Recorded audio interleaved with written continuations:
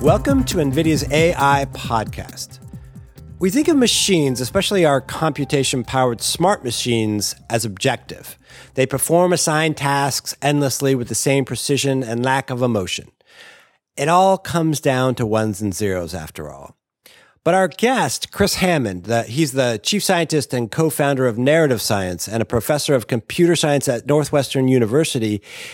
He points out that there's lots of bias in our so-called smart machines, and they come from different sources. And that's what we're going to talk about, bias and how it creeps into our systems. Kris, welcome. Thank you for having me. I'm looking forward to it. Kris, you did this great story for TechCrunch, and you pointed out that we have bias in all kinds of systems. And maybe you can tell us, let's walk through kind of the types, but how is it that we misconstrue what our systems are all about to begin with? Well, I think that we would like them to be unbiased. In fact, there's a very strong sense in which we would like the artificial intelligence systems that we build to be it is cold, emotionless. So we can, oddly enough, we can make fun of them because they're not as clever and good and creative as we are. But the reality is that we build them, we train them. We sometimes give them the reasoning rules they're going to use, and there's absolutely no way we can avoid letting all of our notions of how the world works creep into these systems. Because we are the ones collecting and gathering the data that they train on, because we send them in a certain direction to solve a certain problem, we can't help but let our own biases creep into what they do. The one way to think of them is, if you think of AI systems, and unfortunately, this is the way I think of them. If you think of AI systems like children, and just as our biases creep into how we talk to, we train, we teach our children, they creep into the way in which we talk to, train, and teach our AI systems. So let's walk through some of the examples. I know you have several different categories of them, and let's talk through some of those. We mentioned how we train smart systems on data, and so there is data-driven bias. How does that crop up? And I get it. Like, I'm biased in the sense that I learned how to speak English first, and so that's sort of a data-driven bias because that's what I was exposed to and that's what I was trained on. But what are some examples in the AI world? Well, I think one of the sort of the more benign, though interesting examples that cropped up early on was there was a team that decided they wanted to teach a visual recognition system, a face recognition system to recognize beautiful women, and so they gave it a whole bunch of examples of beautiful women, and it learned how to recognize, quote, beautiful women. But of course, it was the team's notion of beautiful women, right? And it turns out the team was a standard set of relatively young white guys, and so the system itself would recognize as beautiful their notion, which was attractive Caucasian women who looked like they were born and bred in the United States. I see. And when you look at that, you realize, oh, that's fine, but don't call it something that it's not. That is, it didn't learn the notion of beauty. What it learned was these individuals' notion of beauty. And so if you sort of step through what kinds of example sets systems are being trained on, then you have to pull back and go, oh, where does this example set come from? Are these examples that are really associated with some sort of ground truth? Or are they examples that this collection of people selected? And you could do this, you pull back and you look at that and go, oh, imagine I want to train a system on recognizing the creditworthiness of individuals. Well, then I give it examples. And those examples might come from some objective source, or they might come from the fact that I've already got examples from positives and negatives that were positives selected by somebody else. And so it's skewed already in a particular direction. And there's a moment where you look at that and go, well, that's not avoidable. And whether or not it's avoidable is something, we can contest. But you have to understand that for any given system that is trained on a data set that you hand it, the first question you have to ask is, where does that data set come from? Is it already skewed in a particular direction? We just talked about beauty and creditworthiness. Something like beauty almost doesn't seem like something that data can even encompass. And so is it also a question of what you're trying to train it on at some level? So you're saying beauty is in the eye of the beholder? Is that what you're I guess I am. But, creditworthiness seems like a much more, maybe not binary, but calculatable, right? As opposed to something as intangible and kind of subtle and changeable as beauty. Maybe yes, maybe no. I would say that for a lot of people, they would look at beauty and they would think this is subjective. The reality is that it might be subjective, but it's if you look at large populations of people who come from the same cultural background, their notions are really converge pretty quickly. Right. But for creditworthiness, it's like, well, it depends upon where you want to draw the line in creditworthiness, how much risk you want to take on. Compared to the benefit that you might have. So I actually might be evaluating creditworthiness for a particular possibility based simply upon the odds that someone is going to pay me back. But it also might be that even though it might be less likely, ever so slightly less likely that they'll pay me back, that if they do pay me back, I will then have a customer for life. And so it could be that you want to have the cost of doing business in there. And that's not immediately apparent for most data sets in terms of decisions that we have made in the past. And there's also the possibility that because of the decisions that we made as to yay or nay to begin with, we've actually skewed the outcomes. And the very act of turning a class of people down for credit might actually make them push them in the direction of being less credit worthy, because in fact they are looking at more and more riskier scenarios with regard to their credit, or higher interest rates with regard to their credit. There are a whole bunch of features there that skew you in one direction or another that might not be explicitly mentioned in the data or in the characterization of what it is you're learning. And the frightening conclusion, I guess, in some ways, or the disturbing conclusion could be that it's sort of self-fulfilling, too, that their creditworthiness then, therefore, drops even lower because of your bias. That's interesting. Oh, absolutely. Because credit assessment usually isn't a binary. Right. It actually has rates usually associated with it. And it could very well be that you would do a great job of paying back your loan if you have a rate of 1%. Right. But you might struggle if you have a rate of 5%.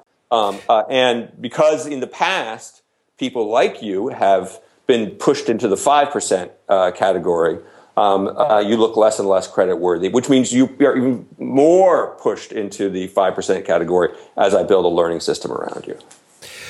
Another bias that you describe is bias through interaction. And you have this great and sad story of Microsoft's Tay. Walk us through what happened there and how this is something to consider as you are building a system. Well, I mean, for some systems that are learning systems, they don't learn they don't learn from being given a batch of data, an entire data set, and I'm told to learn from that. They learn over time by interacting with multiple users. And Tay was a call and response system. That is, you would in some sense ask it questions. It would give you answers. You would tell it things. It would remember those things that you told it and use that as grist for the mill for follow up, for answers or comments that it would be making to other people. When it was released in the world, there was a group of people who decided, let's have some fun here. And what they did was they started making comments to Tay that tended to be misogynistic, bigoted, racist, just fantastically objectionable. And Tay learned these things, but Tay learned these things in much the same way that a parrot would learn these things. I mean, you could have an unpleasant person who trains a parrot to be incredibly obscene. and it's pretty easy. And with Tay, it was a concerted effort. I mean, it was really a group of people who decided they wanted it to be this way, and so it very quickly converged on responding to the terms that it would see with objectionable comments. And within 24 hours, it learned this. The thing that's amazing is that Tay has a counterpart, and Microsoft just took it down. Right. And a lot of people see this as, this is like a failure of AI. And it's like, no, it's actually a failure of us as a species. Well, yeah, I mean, it's so unpleasant. Apparently, the people at Microsoft had not spent much time on Reddit. Is all I can say about that. That was the thing. Actually, the thing that killed me was on that was that Microsoft. I think Microsoft very cleverly had not just developers working on this, but they had some comedians and improvisers, and there are very few comedians, or in particular improvisers, and this is like something I care about because I live in Chicago, and we've got the second city in Chicago. But there are very few improvisers who have not had the experience of you ask for a suggestion from the audience, and people come back with unbelievably, it's usually just blue, just obscene things. Something about your mother, that's exactly right, and it's like, did you not see that coming? But I think part of it is though that Tay has a counterpart in China that's almost exactly the same piece of code, and it's flourished there, and is a very pleasant. It's a very pleasant system to talk to, and it's not at all like what Tay became, and it's because from a cultural perspective, there was nobody there who wanted to skew it and train it to be a bad thing, and so it's not a bad thing. And this is actually when we start thinking about conversational agents and learning based upon interactions, we have to start thinking about, well, what does it, what are going to be the constraints that we put on that learning, so we don't bias those interactions in the direction of those comments that the genuinely objectionable might want it to give. The thing for me though is that Tay really is just like a parrot, and I try to explain this to somebody once. It's like if Hitler had a parrot and it was objectionable, you would not call Hitler's parrot a racist. It's just a parrot. If Hitler's barber said the same things, you would say, "Oh, Hitler's barber's a racist," because it's something that is actually listening, understanding, and then responding.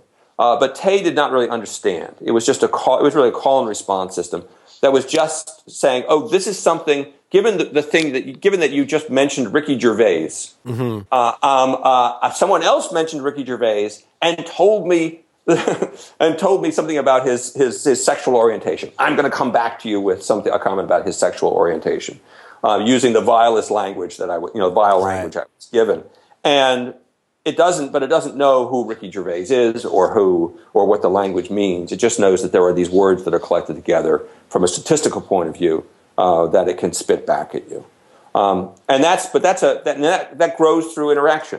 And if there are contravening forces, something that pushes in the other direction, you can correct for that. But it was that a group of people decided this was going to happen, and there was nobody on the other side deciding it wasn't. Yeah, and so in that case, does it need human oversight then at that level or at that point? I mean, to correct it and get it headed in the right direction, and then therefore, okay, now you can go out there on your own, and we trust you not to turn into a horrible person or system. Or are there other ways to account for our own cultural massive speed bumps, as it were? I think if you're thinking in terms of a genuine AI system, the way you correct for that is that you have the system actually understand what it's being told and what it's saying. Right. Okay. And so for me, I look at this and it's like this was not a failure of AI. This is a failure of pattern recognition and the use of statistics with no semantics. And if the system actually knew something about what it was saying, it wouldn't say those things unless you told it to. Unless unless it wanted to say those things. And that's the way you correct for that. You can't correct for it at the pure at the term level, because then what you get is people who are and this is people who will find more and more creative ways to say things that are just as objectionable. Yeah. If you take a look at there were a lot of sort of game environments for younger children, and they have there are rules around what you're allowed to say and what you're not allowed to say. And you've got kids who are tossed off of them because they say, they use obscenities. And then you look at the tracking, and unless there's a human who's actually looking at what people are saying, you've got kids who are saying more and more objectionable things. They're just like finding very subtle and oblique ways of doing so.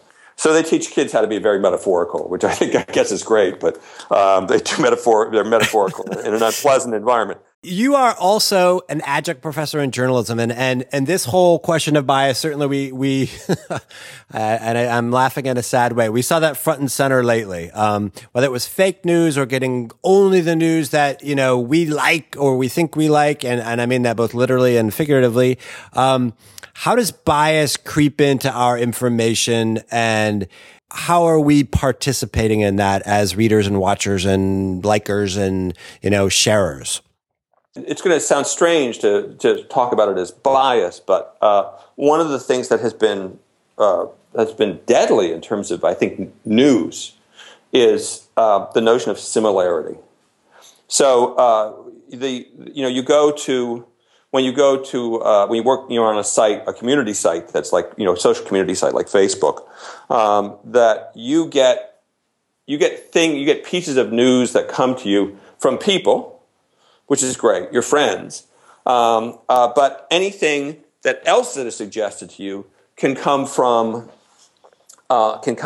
sources where an analysis is done of the things that you look at and click on, and you get things that are similar to them. Right. And this shows up everywhere now. It's sort of the way that you get presented things on Facebook. You go to Google News, you get similar. The notion of similarity works tremendously well in search. So when I go to Google or I go to Bing and I type in Florida vacation, what I want is I want documents that are similar to those words or include those words. And so I want Florida vacation documents. I don't want something coming back to me that says, oh, maybe you should not spend all your money on vacations. Maybe you shouldn't go to Florida. Because you'd look at that and go, why? But that doesn't help me. I want things that are similar. And when we look at Facebook and we look at sort of news sites, what we often get back is things that are similar. And in fact, they'll even be named as such. Things that are relevant to what you've just said or similar to what you've just been looking at.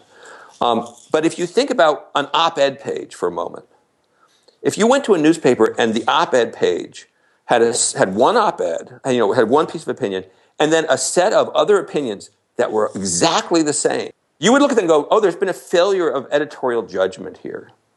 And so in the news space, you want point, counterpoint. You want, or at least in the opinion space, point, counterpoint. You want something from one point of view, something from another point of view. But in fact, the technology to do that is hard. The technology for similarity is easy. So if I'm looking at a story about right to life, it's more difficult to get to stories about right to choose than it is to get other right to life stories. And so from a technical point of view, if I'm an engineer in particular, I might actually skew you in that direction. And so what happens is that more and more we see a world where the bias is actually ours. Right. But it's a bias because the technology is not able to move us away from the point of view we already have. And so we have a reinforcement of what tends to be called, in terms of humans, confirmation bias. We only look at the things that actually confirm our ideas. But now we have technology that actually reflects that. And at some point, there's going to be a moment where we decide we actually can't do this anymore. That whenever we, from an editorial, from a news perspective, there are different things at play here above and beyond similarity. Similarity is not enough. And focus on developing the technology suite that will get us to this notion of point counterpoint, difference, arguments against when we're looking at arguments for. Do you hear those kinds of discussions happening or read those kinds of discussions happening and think that people are heading toward a solution, or will we revert back to our own similarity biased kind of ways? I think that there are. I don't see a massive amount of conversation right now. Around this. I think there is the absolutely reasonable focus on fake news. Mm-hmm. But fake news is nothing. I got to tell you, fake news is nothing compared to real news when you can't escape your filter bubble. Fake news is just another. The fake news you get is fake news that is similar to the news you already are reading. And the reason why people actually embrace moments where they will read a piece of fake news is it confirms what they already believe or amplifies what they already believe.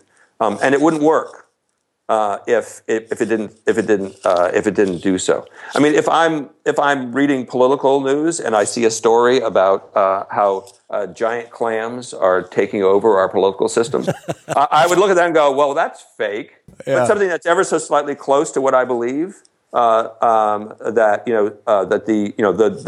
the election is rigged, that the people I believe in are doing good things, the people I don't believe in are doing bad things. Those are all just they just accrete, along with the other things that are existing in my bubble. Right. I love this idea of I'm searching for a vacation to Florida, and what I get in responses, one of the responses is, well, maybe you shouldn't be spending the money on a vacation. But in the sense of, if you're looking up a word, say, and you're looking for synonyms, at the end, there's typically an antonym too. And I think that maybe our results need that antonym at the bottom too, on occasion, just to remind ourselves of, right, maybe I should think about this differently. I think you are absolutely spot on. I mean, and unfortunately, on a word level, it's easy to get an antonym. Right. But on an idea level, it's really hard. Because again, just as, the reason why Tay had its problems is because Tay didn't really understand. And the reason why it's hard to get conflicting points of view or different points of view based upon a document is it's hard to look at that document and think, what is this about? What is being said here? And I can't just look for all the words with "not" in front of them, because in fact we're clever enough to understand that the opposite of right to life is not no rights to life; it's right to choose, and it's like choose and life are not opposites. So it's very hard to get to those documents. But in fact, I think that is what is. If we want to have a genuinely informed citizenry, which I believe is the goal of the entire journalism, the entire field of journalism, is we need to actually think in terms of what are the technologies that are required in order to get us there, and technologies that can find the opposite are part of it. There's a final kind of bias that you describe that sounds like it's related to our similarity bias, but that it reinforces stereotypes, and you call it conflicting goals bias. It's just the notion of I might build a job site, and I make money by having you click on jobs that you might want. That you're going to apply to. I mean, that's how I get money from the people who post these jobs. Now, so my goal is to have you click on as many things as possible and apply for as many jobs as possible, which sounds like a great goal. But if it turns out that I give you jobs that are great jobs for you, but you don't have it in your head already that these are great jobs for you, you won't click on them.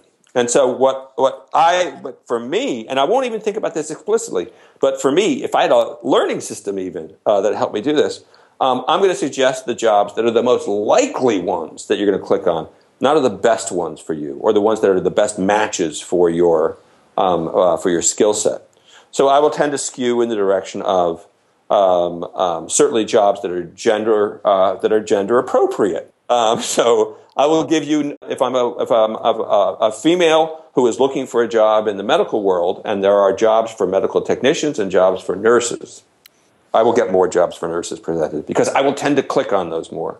Now, it turns out there's a human piece of this which is particularly pernicious, and that is if you are about to enter into a task and there was a stereotype associated with you or your, whatever your demographic is and that task, and I remind you of that stereotype before you start doing that task, you will fall into that stereotype. And nerds being reminded they are clumsy will not do as good a job putting things together or doing physical activity if I'm not reminding them. Women reminded that women aren't good at math, even though that has nothing to do with reality, will do worse at math problems if they're reminded of that beforehand. And the problem here is that being presented with a set of jobs that actually match up with your stereotype reminds you of that stereotype, and you're thinking in terms of that stereotype, and you will click in the direction of that stereotype. Now, this is another place where no one is doing anything wrong. No one's doing anything wrong. The company that is putting out the jobs, they just trying to make money, and they want you to get hired. They want you to click on things. The people who are trying to hire you, they just want you to get hired. You want to get hired. All these things are good. It's just that they come together to really, absolutely unintentionally, create an environment in which these biases are reinforced. And this is actually one of those areas where being able, understanding what it means for human beings to make decisions, to be presented with options, and then have systems that might be learning in association with those options and decisions, is really necessary if we're going to sort of push things forward. Do you think, though, and stepping back, that this is all human bias, as you describe it? These are all, in some ways, kind of our problems. Can we expect our machines to solve our problems for us if we can't solve them ourselves? If we hold these stereotypes so closely, if we have these tendencies towards similarity and, hey, I just want to read what I know or what I like, how can machines help us break our own bad habits or our own really, as you say, pernicious habits? We design them to do so. I mean, I'll tell you something absolutely outside this realm, and that is the braking system on your car. I'm looking out the window, and I've got ice and snow everywhere. And if I'm driving my car and I start skidding, in the old days, if I slammed on my brakes would seize up, and I'd go into a skid. Nowadays, I slam on my brakes, and my car says, "Oh, okay, I get it. You want to stop." Right. By the way. The wheels are stopped and we're still moving. I'm going to actually brake and unbrake really quickly so that you don't lose control. And so the car itself is actually correcting for a problem I have, a mistake I've made. And I think, and it's not because it's so smart, it's because the people who designed it were really smart. And I think that we're now entering a world in which, as more and more intelligence comes into play in our systems, that we now have to think in terms of how can we build systems that will help reinforce the best behaviors? How can we build systems that teach us about best practices? How can we build systems that actually help us reason better? Because we, human beings, God bless us, we're a collection of vaguely serviceable heuristics. And a complete misunderstanding of statistics. And having machines help us because there are people who understand who we are, how we are, and how we think, and actually design those machines to really cater to the best of us. That actually, I think that's absolutely doable. So it's not the machines doing it, it's us doing it, but we're doing it at scale. And to do so, we need the machines in the middle. It's exciting. I mean, it's exciting, like you say, that it's doable and that we actually have a sense of ourselves enough and a sense of the things that we're building to take a crack at it. I do think that, it is when you do that search for Florida vacation. And it's not so much you shouldn't go on vacation, but having a system come back and say, have you considered meditation? If you meditate during the week, during the year, you can get yourself calm and collected all the time, and it'd be fantastic. Where it's like, I understand where you're going. I understand what you want. I understand what you need, and I will help you. And I will help you because I was built by people who are trying very hard to help you. And that's the future I'm hoping for. Kris Hammond, I will see you in meditation class, not Florida. Thank you so much. Oh, no, thank you. I appreciate it, Michael. This was great. Postscript here. If you are listening to this podcast on iTunes, Google Play Music, or whatever your favorite podcast player is, do us a favor and leave us a review. Thanks for listening.